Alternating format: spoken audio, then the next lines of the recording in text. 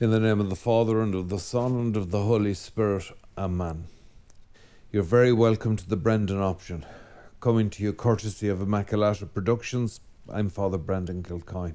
If you like our work, would you please subscribe, perhaps make a comment, send us a few quid on Patreon or PayPal, the usual drill. We can use all of them or any of them or some of them, whatever you can do.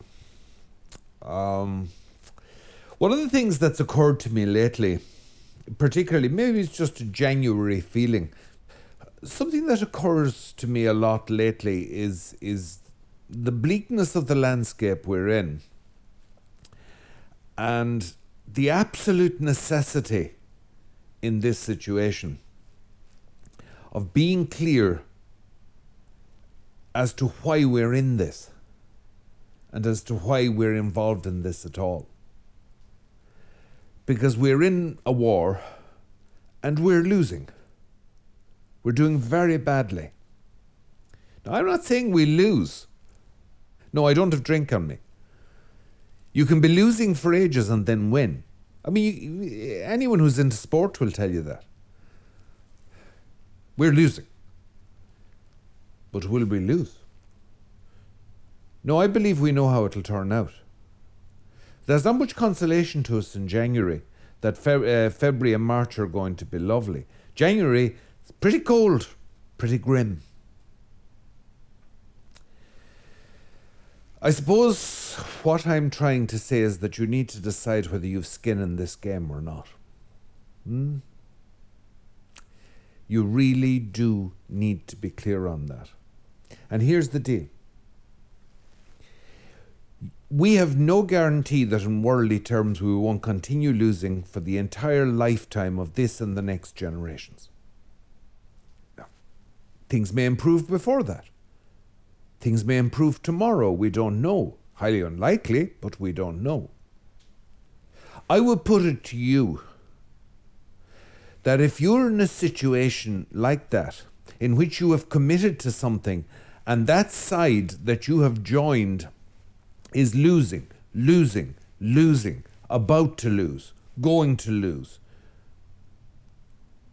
But because, I mean, subjectively, that's where you are. I would put it to you that you need to have skin in the game. You know, they used to tell us when we were confirmed, I know they don't say this anymore, they used to tell us we were soldiers of Christ. That's an image that goes back to the days of Charlemagne. It goes right back to the court theologians of Charlemagne. It's well over 1,000 years old, that image. Soldiers of Christ. Miles Christi, a soldier of Christ. Now, here's the thing. Soldiers, generally get paid. Yeah. Isn't that, I mean, the deal, you know? You get paid. You get a salary. You know where the word salary comes from? Salt. Sal is the Latin for salt. Roman soldiers were sometimes paid partly in salt. Salt was very valuable in those days. Hence salary. You get your salt. Yeah? So what's the salt? I mean, you took the king's shilling, didn't you? You joined up. You're a Catholic. You wear the uniform. You took the shilling. All right. Is that okay? Are you satisfied with the deal? Do you have confidence, or at least a reasonable hope, that you will be paid when the fighting's done? Because if you don't, you need to be sorting that out in your head.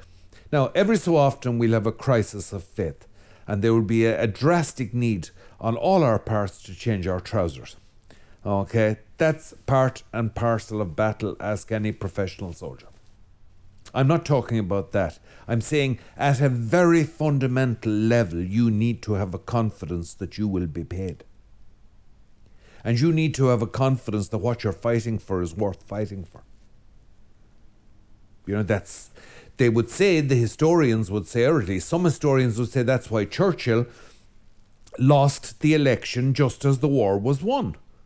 And he lost, as you know, to a completely uncharismatic man, Clem Attlee, the head of the Labour Party. And, I mean, putting this very crudely, many people would say the British people instinctively understood that only Churchill could lead them during war, and instinctively understood, or felt they understood, that he was not the one to lead them in peace.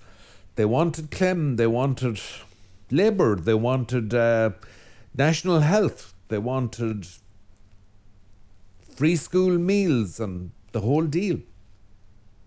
Who could blame them? Something for the blood and the sacrifices and the cities flattened and the sons that were never going to come home. Something. Even the most driven and idealistic soldier expects to be paid. I would put it to you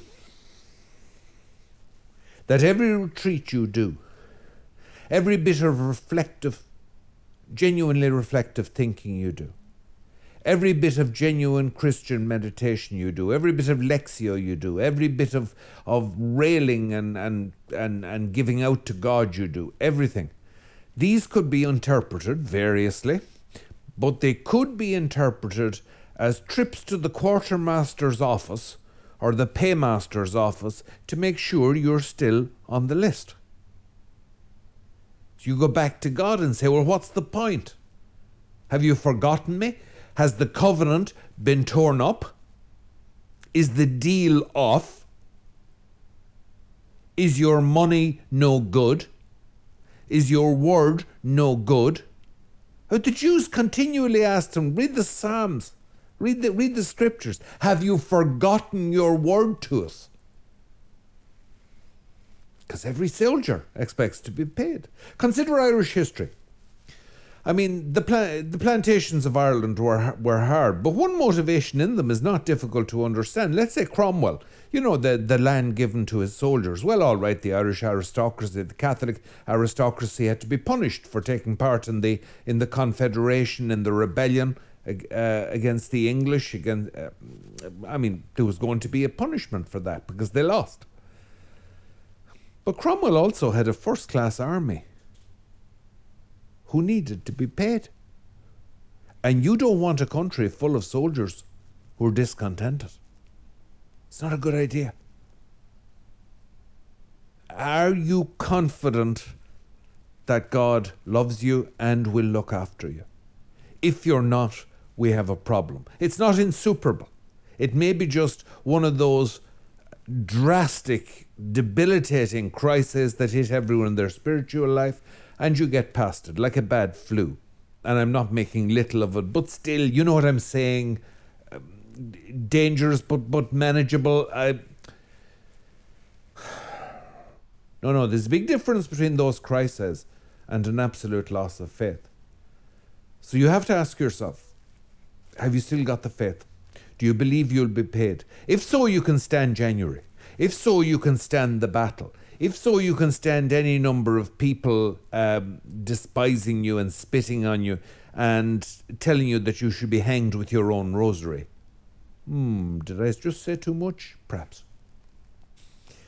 Actually, the uncomfortable truth is that we are now producing on Immaculata rosaries of such terrifying quality that I could quite easily be hanged with one of them. I'm not making little of this situation we're in. Look, we're all pretty battered. Ask yourself, is his word good? Do you believe in what lies ahead? If you don't, you have my complete sympathy, and that's the truth. My complete sympathy. That's going to happen. You'll have that. Remember what Newman said, 1,000 difficulties, or something akin to this, 1,000 difficulties don't make one doubt. I think he might have said 1,000,000 difficulties, I can't remember. One doubt.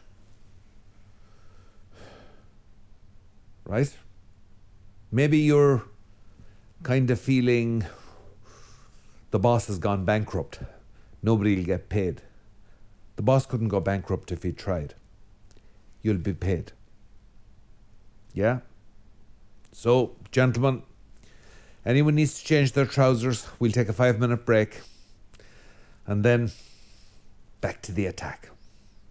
In the name of the Father, and the Son, and the Holy Spirit. Amen.